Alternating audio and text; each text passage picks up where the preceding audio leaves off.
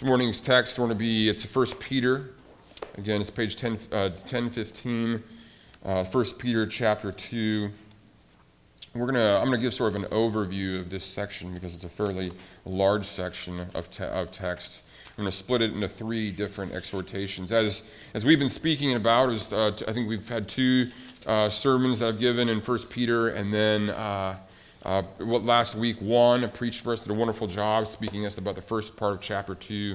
I'm going to carry us on through beginning in verse 11, and we're going to go through the end of chapter 3. You know, it never ceases to amaze me how countercultural the Bible is. Not just countercultural, but how counterintuitive the Bible is. It simply challenges just almost all our immediate impressions. It always challenges the public opinion polls. It is always contrary to what we might expect.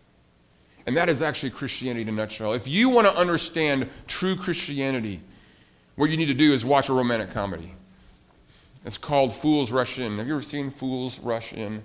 I don't remember the actors. I think it was one of the Friends actresses in there. And it's your typical romantic comedy where at first they don't get along at all. Then over time they start to they quibble and argue, but then they start to realize they have more in common than they thought, et cetera, et cetera. And of course they eventually fall in love. And there's this moment where he turns to her and he says these amazingly well-written words. He says, "You are everything I never knew I always wanted." Yeah, great line. You are everything I never knew I always wanted.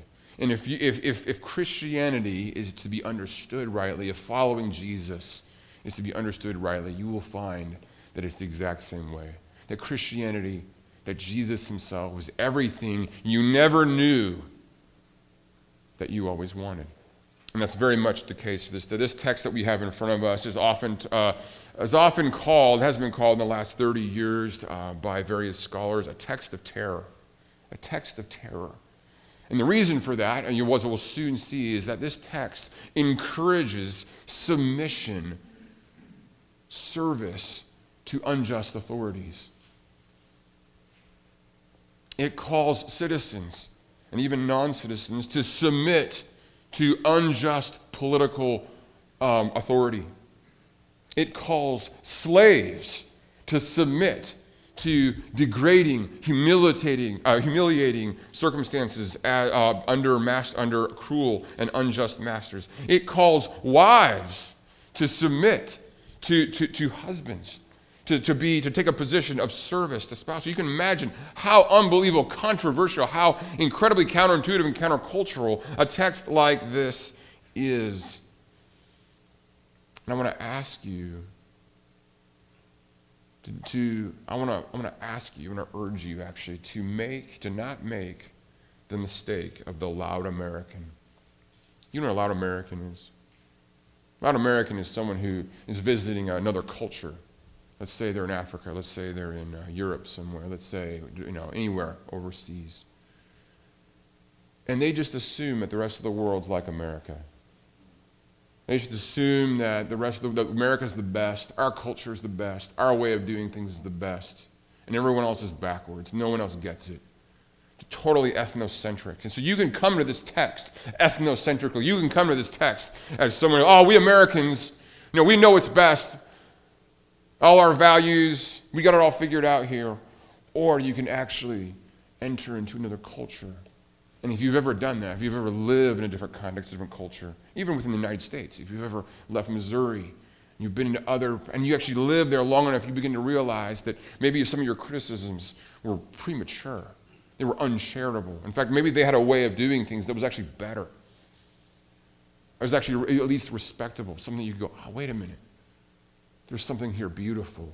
And I think you'll see that for our text this morning. I'm going to read the text, and we're going to talk about three different aspects of it. And read this text and let it challenge you. Yes, let it trouble you, but let it challenge you as well, and let it encourage you. 1 Peter chapter 2, beginning in verse 11. I'm going to read through the beginning of chapter 3, verse 7. Hear now the word of the Lord. Beloved, I urge you as sojourners and exiles to abstain from the passions of the flesh, which wage war against your soul. That's the first exhortation. The second, verse 12. Keep your conduct among the Gentiles honorable, so that when they speak against you as evildoers, they may see your good deeds and glorify God on the day of visitation. And this long exhortation that runs regarding authority. Verse 13, be subject for the Lord's sake to every human institution, whether it be the emperor as supreme, or to the governors as sent by him to punish those who do evil and to praise those who do good. For this is the will of God, that by doing good you should put to silence the ignorance of foolish people. I'm sorry, how do you put to silence the ignorance of foolish people? By posting that article on Facebook, right? That's going to just change everyone's opinion so quickly, right? How do you silence the ignorance of foolish people? By doing good. Doing good. Verse 16, live as people who are free, not using your freedom as a cover-up for evil, but living as servants of God. It should be slaves of God. Honor everyone. Love the brotherhood. That's the brotherhood of Christ, the family of believers. Fear God. Honor the emperor. Notice how much honor the emperor gets, just as much as everyone else. Honor everyone. Love the brotherhood. Fear God. Honor the emperor. Verse 18, it should read, slaves, not servants. Slaves. These are people who are property. Slaves, be subject to your masters. So did you see this? Verse 13, be subject for the Lord's sake to every human institution. It's a general call to submit oneself. Verse 18, specifically to slaves, be subject to your masters with all respect, not only to the good and gentle, but also to the unjust. That is, not only to the good and gentle masters, but also to the unjust masters. For this is a gracious thing when, mindful of God, one endures sorrows while suffering unjustly. For what credit is it to you if, when you sin and are beaten for it, you endure? But if when you do good and suffer for it, you endure, this is a gracious thing in the sight of God. Listen to this now. He's talking to slaves. For to this you have been called. Your situation of injustice, your situation of degradation, your situation of misunderstanding, your situation of exploitation is not an accident. It's not okay. No one's warranting it. It's not an accident, though. There's a calling to be found in the midst of this hardship. For to this you have been called, because Christ also suffered for you, leaving you an example so that you might follow in his steps. See, here in this oppressive, horrible, degrading situation, there's actual possibility for you to be like Christ. Isn't that amazing? You can be just like your Savior, your Redeemer, the one who's at the right hand of the Father. Verse 22, what's that example? What did he do? He committed no sin. Neither was deceit found in his mouth. When he was reviled, he did not revile in return. He's speaking of his trial, Jesus' trial, his trial before the authorities, the political and religious authorities. When he was reviled, he did not revile in return. When he suffered, he did not threaten, but continued, listen to this, entrusting himself to the one who judges justly. He waited for justice. He himself bore our sins in his body on the tree, that we might die to sin and live to righteousness. By his wounds you have been healed, for you were straying. Whoa. You were straying like sheep, but you have now returned to the shepherd and overseer of your souls.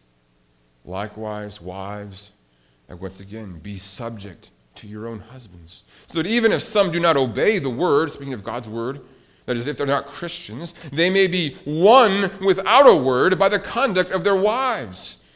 when they see your respectful and pure conduct.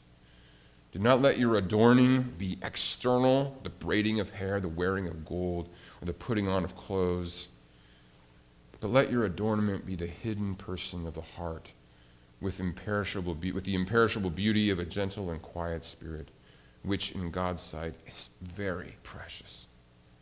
This is how the holy women who hoped in God used to adorn themselves, by submitting to their husbands, as Sarah obeyed Abraham, calling him Lord. And you are her children, you are her daughters, if you do good, and do not fear anything that is frightening.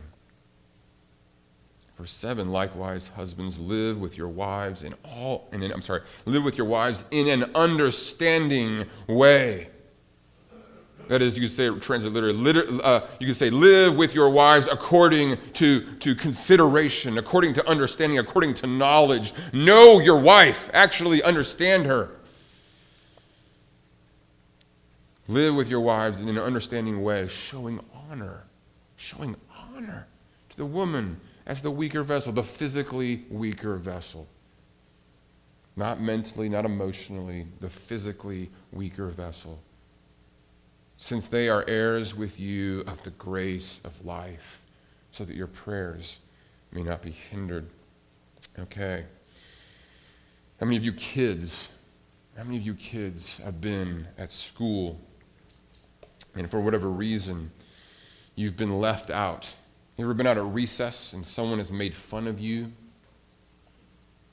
I mean, you wanted to play a game at recess and no one picked you to be on the team. You ever had that happen? Or perhaps you were picked, but you didn't really get to play, right? Because no one would pass you the ball. You're out there just running around. You're thinking, why am I even out here? It's like I'm invisible. It's like they don't even see me. See, that's hard. Why is that hard?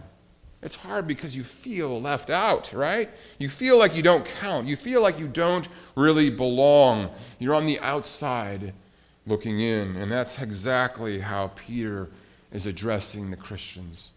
He's already done it in the very beginning of chapter 1, verse 1, like I've already shared. And he's doing it again here at the very beginning of our passage. Verse 11. Look at that verse again. Beloved, I urge you as sojourners, that is, as outsiders, we could say, as you might even say, undocumented immigrants, as those who literally don't belong legally. They are those who simply are on the margins of society. I urge you as sojourners and exiles, they are outsiders. They do not fit into their cultural context. A foreigner is an outsider. An exile is typically someone who has been sent away. They've been told, look, don't even bother showing up. You can go. Don't even expect to be picked for the team because you're just not who we want. So he addresses them as outsiders, as foreigners. And as we've also talked about, he addresses them as family, as those who are part of the family of God. How are they part of the family of God? Through faith in Jesus Christ. There's this person that God sent into the world. The Creator sent him into the world, Jesus of Nazareth, a peasant Jew of the first century. And Peter says, if you align yourself with Jesus, if you bow your knee to him, if you surrender your life to him, you say, you know what, you're in charge. Here, take the reins. Here, sit in the driver's seat. If you surrender your life to him, you are welcomed into the family of God. You are part of what the Creator is doing in this world in overcoming evil. You are actually on the right side. And you're part of the family. And so he's saying here, yes, you're foreigners, but you're family members, and you're family members through faith in Jesus Christ. And why are you part of this family? Chapter 1 says, well, you're part of this family so that you can flourish, so that you can bring flourishing. In fact, all throughout this language of salvation that Peter uses for chapter 1 and in chapter 2, this language of salvation is the language of flourishing. It's the language of healing. So why do we say, you know what, I'm not going to try fitting into the world anymore. I'm going to be part of the family of God by faith in Jesus Christ. So why? So that I can flourish. And how do we do that? We do that because the central exhortation of chapter 1 says Peter calls the Christians to be holy, to be different, to be other. Not holier than thou, not better than, not superior to, but actually wholly different. He says, don't think that you can somehow become a Christian, enter the family of God, and live in the same way, as if somehow you're going to flourish by doing what you've always done. That's like, I'm going to improve my lungs by continuing smoking. I'm going to improve my health by continuing to eat junk food. You've got to do something different. So he calls on the holiness, and then as Juan talked about last week in chapter 2, really verses through 4 through 10, you have this beautiful exhortation to show how they're different. Everything that they are aligns to the person of Jesus. You know that you're different as you align yourself to the cornerstone. I'm going to be the right kind of stone because I'm aligned with the cornerstone, and I'm going to be like Christ. I'm going to follow in his way. I'm going to be part of the people of God, the temple of God. But in that way, and then he actually exhorts them in verse 11 and following, how do I do that? So understand, so I'm just going to give you the rubric here for the rest of the sermon. The idea is very simply this: to be the family of God by faith, to be the family of God means being three things. If I'm going to align myself with the cornerstone, I'm going to do three things. The first, are you ready for this? This is so beautiful to me. The first, to be family means being a skeptic of yourself. Being a skeptic of yourself. So beautiful. The second thing is to be a skeptic of yourself. The second thing is to be a supporter of the city. And the third is to be a servant to every authority. We are different from the world when we are those three things. When we are a skeptic of ourselves. When we say no to ourselves. We are different, we are holy, we actually lead to flourishing for self and for others when we are supporters of the city, saying yes to the city. And third, we are holy, we are different when we are servants to every authority. That is, when we are those who are serving the undeserving. Okay, so let's walk through those. In verse 11, Peter says, if you want to be different, you want to be part of the family, you want to be holy, if you want flourishing in your life and in others' lives, if you want to be part of the solution and not part of the problem, he says, be a skeptic of yourself. Be a skeptic of yourself. Say no to yourself. Look at verse 11. Beloved, I urge you as sojourners and exiles to abstain from the passions of the flesh, which wage against your soul. It's powerful. He's saying, you know what? There are parts of you that are destroying you. There are desires that you have, that I have, that are actually trying to destroy me. They are waging war against me.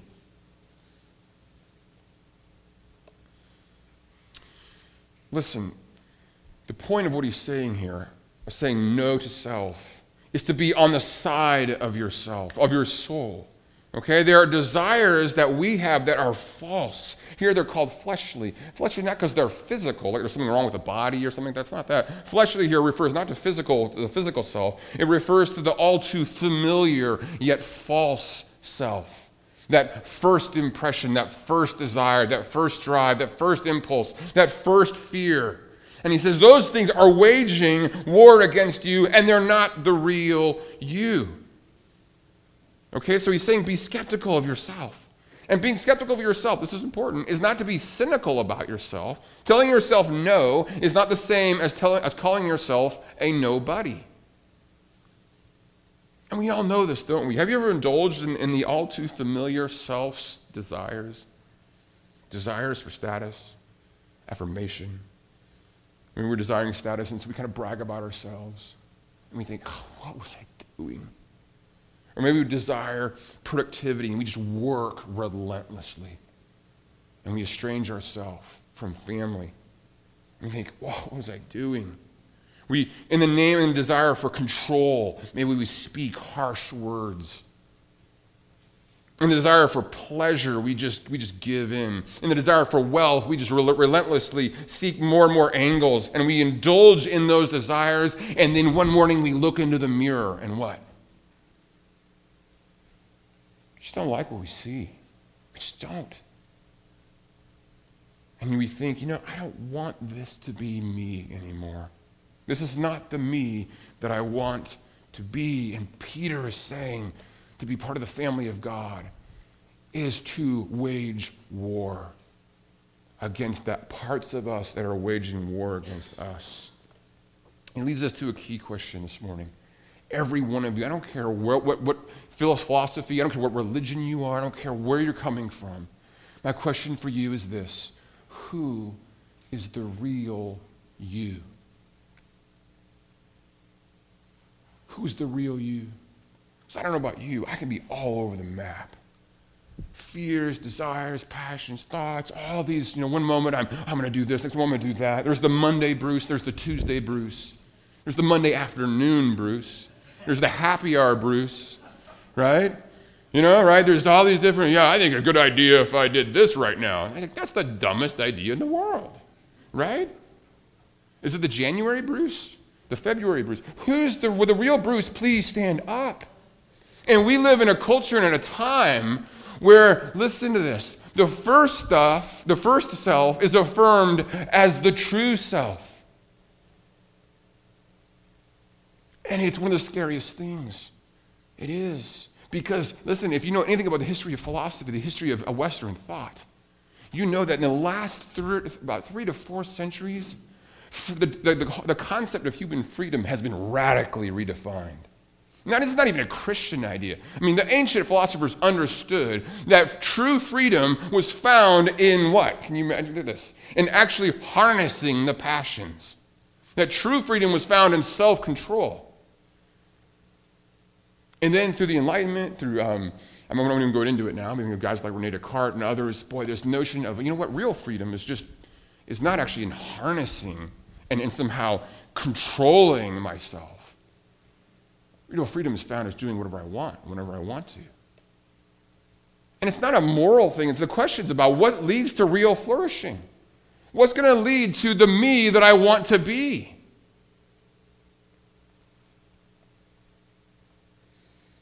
So Peter, he exhorts us to be the family of God, to be holy, to be different.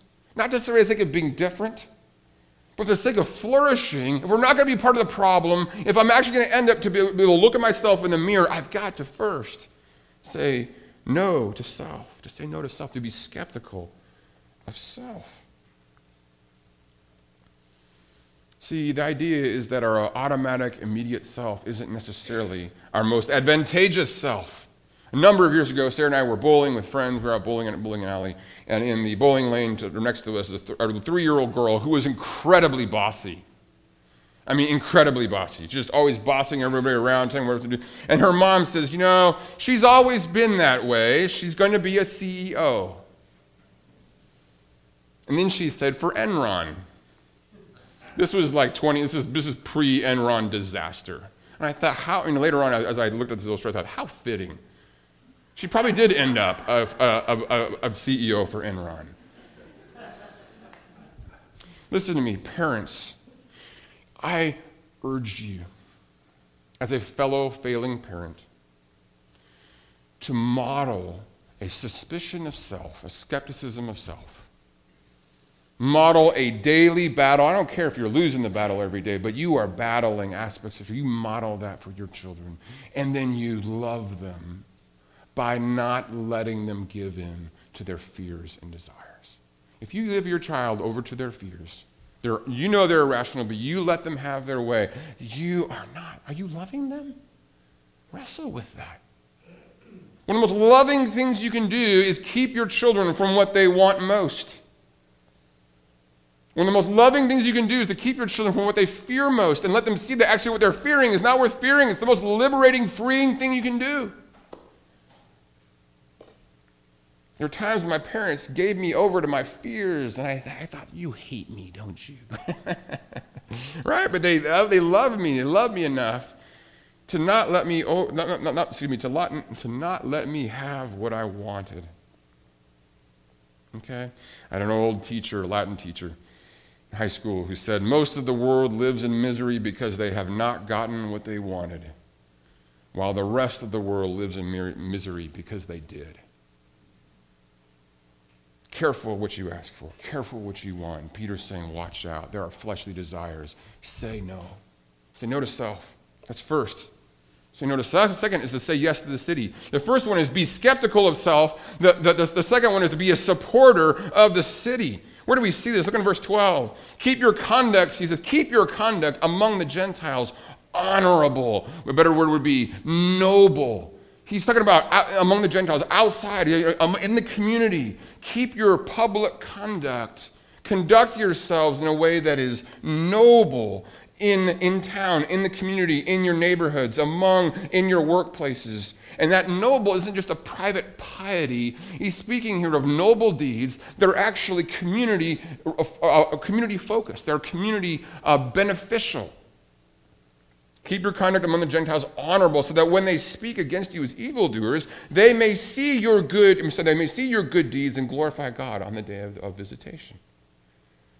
He's saying, look, to be a member of the family of God, to live a holy life, is to actually be out there in the community, in your workplace, in your classrooms, doing things that are for the good, for the benefit of the city. See how that works? It's a beautiful idea. It's a beautiful idea. He's saying be a supporter of the city. Say yes to the city. Listen to this. This is from a second century letter written by an author. We don't know who the author was. Written to a person named Diognetus. Okay, this is a letter it's called a letter to Diognetus, a second century letter. Listen to this description of Christians. Christians are no different from other people in terms of their country of origin, their language, what language they speak, and their customs. Nowhere do they inhabit cities of their own. They're not isolated in a little ghetto. Nor do they use a strange dialect, nor do they live life out of the ordinary. They live in their respective countries, but only as resident aliens, as foreigners, the same Greek word. They participate in all things as citizens, and yet they endure all things as foreigners. Every foreign territory is a homeland for them, and every homeland a foreign territory. Do you see what he's saying? He's saying on the one hand they live as foreigners, and yet they act as though this is their homeland. They invest in it. This is what they're all about. They go into their neighborhoods and say, "Oh, I'm not from here." Well, they may not be from there, but they treat it as if they were. It's a beautiful description of the people of God, saying, you know what, I may not be from here, and I may not, this place may reject me, but I'm going to be for this place. You know, right now your elders and deacons are reading through a book called Practicing the King's Economy. It's beautiful, man. It's all about how do we think about money, how do we think about economics from a Christian perspective. How does the cross of Jesus Christ make us think differently about the bottom line? How does it make us think differently about how we can use our money? And it's so beautiful, some of the stories that were found and the ways that we as your leaders are trying to think creatively and prayerfully about how can we actually help our communities and neighborhoods. Because so often helping hurts. We know that, right? We know that sometimes so often we see government programs, we see different people, and we ourselves try to help people, right? Just all you got to do is come across someone who asks you for 20, they come across you, you're walking down the street or something, and what do? They ask you for money. I was with a friend of mine one time, and this guy came up to me and he said, "Hey, can I have some money?" And my friend he said he gave him some money, and the guy walked away, and he looked at me and he said, "Did I just help him?" Helping is a really difficult thing. And so we're reading together, we're wrestling with this idea, what does it look like to be a positive influence in our communities and contexts? And let me just give you a few ways of doing that. Just a few ways. First is simply hospitality. Simply hospitality. Welcoming people into your home, people who are different from you, not family, not biological family, not your best friends, not your boss to get in good. This is not about anything like that. It's about inviting people into your home and into your life. It's about and just learning their story. Boy, as Sarah and I have done that in the year and a half we've been here since moving to St. Louis, boy, have we just, can't tell you the number of people we've met. And at first you're like, your temptation is to kind of judge them, kind of try to put them in a pigeonhole, but then you get to know them and you listen to them. You know, a fellow basketball player of mine, we play at the Y, And just he's an interesting guy. He would show up early Friday mornings, and often, and listen, please take this in the right way, all right? Just give me a chance to explain myself. He would often show up, and I could smell alcohol in his breath. It's a Friday morning. And he's a heavy drinker. And only recently did I meet up with him. We hung out together and found out that 2 years ago,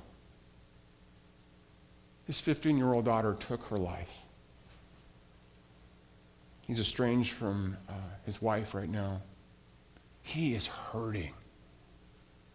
He's hurting deeply. He's so alone. All you got to do is just get to know people, invite them into your life. Another guy that I met, our house is being renovated, our new house, we bought a house and it's being renovated, and we were there recently. I was talking to one of the guys, kind of rough guy, rough around the edges, and it was just, all these guys, they're smokers, they have colorful language, all that sort of thing. And you could immediately kind of judge that. You could be, whatever. I could know I started talking to these guys. And one of them's like, yeah, I got 4 kids. He's like, I was working a previous job, and the contractor I was working for didn't pay me the last 3 paychecks.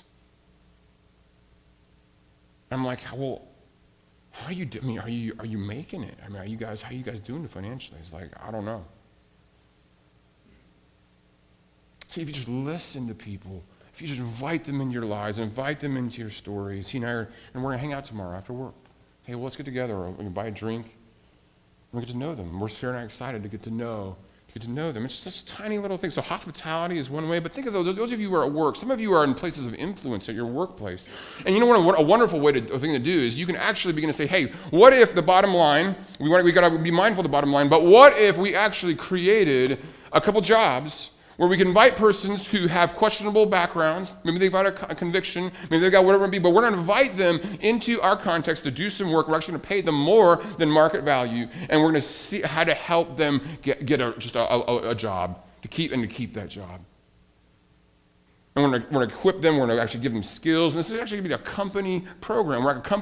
This is one of the things that we're going to do as a way of giving to our community. Some of you have that kind of influence. You're in that kind of place where you can say, you know what, we're not just going to think about the bottom line, we're going to do so, we're actually going to give back to our community in a way that actually creates jobs. Creates jobs for those who are in at-risk situations that would make it difficult for them to actually get a job. I think of a summer internship program. A summer internship program for teens, for at-risk teens. It's one of the most successful job creation / crime prevention programs that's ever been done. One was done recently in Chicago. And some of these companies, they actually started bringing in these teenagers during the summer for like a 10-week internship. And what does it do? It keeps them off the streets, away from drugs, and they're actually learning skills. That's something that you could do in your workplace. Why? Because we say yes to the city. We say no to ourselves. We say yes to the city.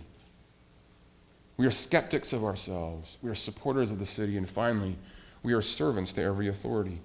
I won't take long to do this. I know there's this section here of just you see 3 different exhortations. Verse 13 says, be subject or submit yourselves for the Lord's sake to every human institution. Verse 18, servants or slaves, be subject or submit yourselves to your masters with all respect, not only to the good and gentle masters, but also to the unjust masters.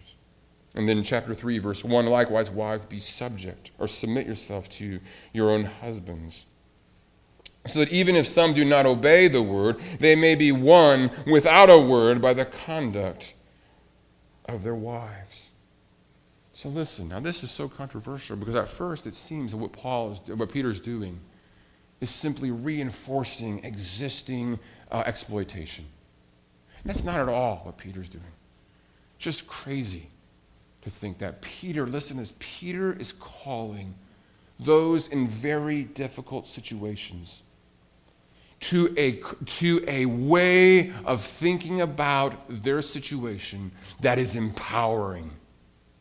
He says you can right here, right now, in this difficult situation, you can love, you can give, you can serve. You can do the utterly unexpected thing of launching a love offensive against your enemies.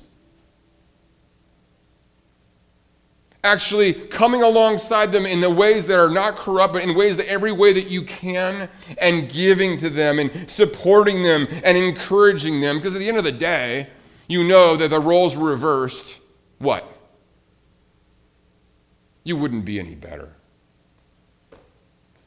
We're no different. We're not any better. See, the thing is, if we had that kind of power, if we were in the position of the emperor, if we were in the position of the governors, if we were in the position of the masters, if we were in the positions of the head of households, would we actually be any better? And do you notice he doesn't address them? He doesn't say, hey, you emperors, or you civil servants, you do this. He doesn't say, hey, you masters, you do this. He doesn't do that. Paul does, but Peter doesn't. You know why? Because there probably weren't any of them in the church. They didn't care for religion. They were not misfits. They were not outsiders. They were the people who were on the inside. They were the ones who owned everything. They were the ones who were having their way. They didn't see any interest in Christianity. They didn't want to see the world change. They liked how the world was. They were on top. And they're outside the family of God. So often those who win in life fail. They fail miserably. And the greatest things that ever happen to us are our failures. Our failures. So brothers and sisters, if we want to be a part of the family, if we want to follow Christ, if we want to be seen as different as other, if we want to be an agent of flourishing, we need to say no to self. To be skeptics of self, we need to say yes to the city. And we need to say, we need to be those who are supporters, who are servants, who are slaves to every authority. We need to think about what that might look like for you. What does that mean? Some of you are in really difficult work situations. I mean, really difficult. What would it look like? I'd love to sit down and pray with you and dream with you and think creatively with you. Some of you are in different marital circumstances where you think, man, every bone in my body just wants out. And what Peter is not calling them to do is simply to be a doormat. He's calling them to a shrewd, a sly, a self-sacrificing service to those who are corrupt. He's calling them to serve the undeserving. Why? Well, we saw it. But Peter, I love how Peter he does this beautiful Christological exhortation. Why? Not to whom? To the slaves. Look what he says in verse 21. For to this you were called, because Christ also suffered for you, leaving you an example so that you might follow in his footsteps. He committed no sin. Neither was deceit found in his mouth. When he was reviled, he did not revile in return. When he suffered, he did not threaten, but he continued entrusting himself to the one who judges justly. He's saying, look, does anyone know what it's like to serve? Does anyone know what it's like to live in a situation that is so unjust? Is there anyone who has been more wronged, more humiliated, more degraded, more ignored than Jesus? Is there anyone who can say, that's not fair, more than Jesus? The answer is no. He went all the way down serving the undeserving. And who were the undeserving? Who were they? He tells us, verse 24, he himself bore our sins in his body on the tree. Whose sins? Our sins. That we might die to sin and live to righteousness. By his wounds you have been healed. For you were straying like sheep, but have now returned to the shepherd and overseer of your souls. Listen, there's probably no more important question that you could ask yourself every morning when you wake up. What do I deserve?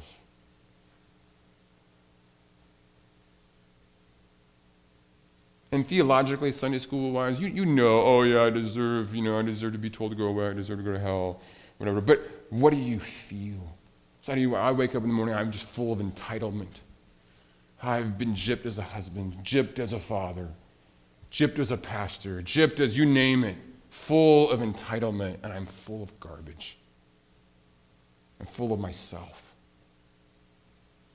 And the gospel, Peter's calling us to look at the one who emptied himself, the one who truly deserved what was best, the one who truly had lived a life that was deserving, totally surrendered himself,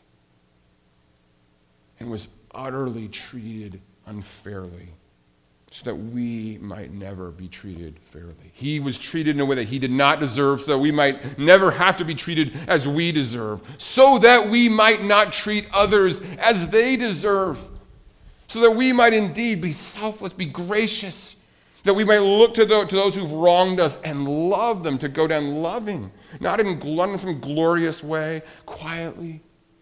The world doesn't see, totally misunderstood, because that's exactly how Jesus did it for us. Brothers and sisters, do we see who Christ is for us? He loves you. He loves you.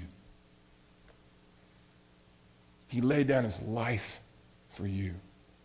And he calls us to be skeptical of ourselves, to be skeptics of self, supporters of the city, and servants to every authority, serving the undeserving. Let's pray together. Heavenly Father, we marvel at how counterintuitive this text is. Lord, when the world around us is demanding its rights, urging an equality that is ever a pot at the end of the rainbow, how will we ever know, Father, when we're all equal? Who gets to decide? Who gets to sit in the place of judgment, of authority, only to know that there are some who are more equal than others? Father, it is so futile. Father, thank you that you call us to something that we can actually do, to surrender our lives, to serve the undeserving. Know that indeed that is exactly what Jesus did for us. Father, I pray that for everyone here, there would be indeed a new focus, a renewed focus, a desire to save themselves by losing themselves, of laying down their life that they might actually live their life, a suspicion of self that leads to a truer, full self. Father, I pray that we would not ignore those around us. How can we ignore our neighborhoods, our communities, our colleagues? Oh, Father, I pray for those especially here today who are empty nesters, who are retirees. The world is telling them every moment of every day that they own their lives, that they can do whatever want, that they deserve their financial freedom. They deserve to do whatever they want. It's their time, their schedule. Father, I pray for them specifically. What a dangerous phase of life to live in. What a scary stage of life to live in. Father, I pray that the words of Peter would break through to their hearts and souls this morning. Pray that they would see what true flourishing is, that they would reject the American dream and live for the dream of the one who has laid down his life for them, for us. Father, hear our prayers. We love you and we pray in Jesus' name. Amen.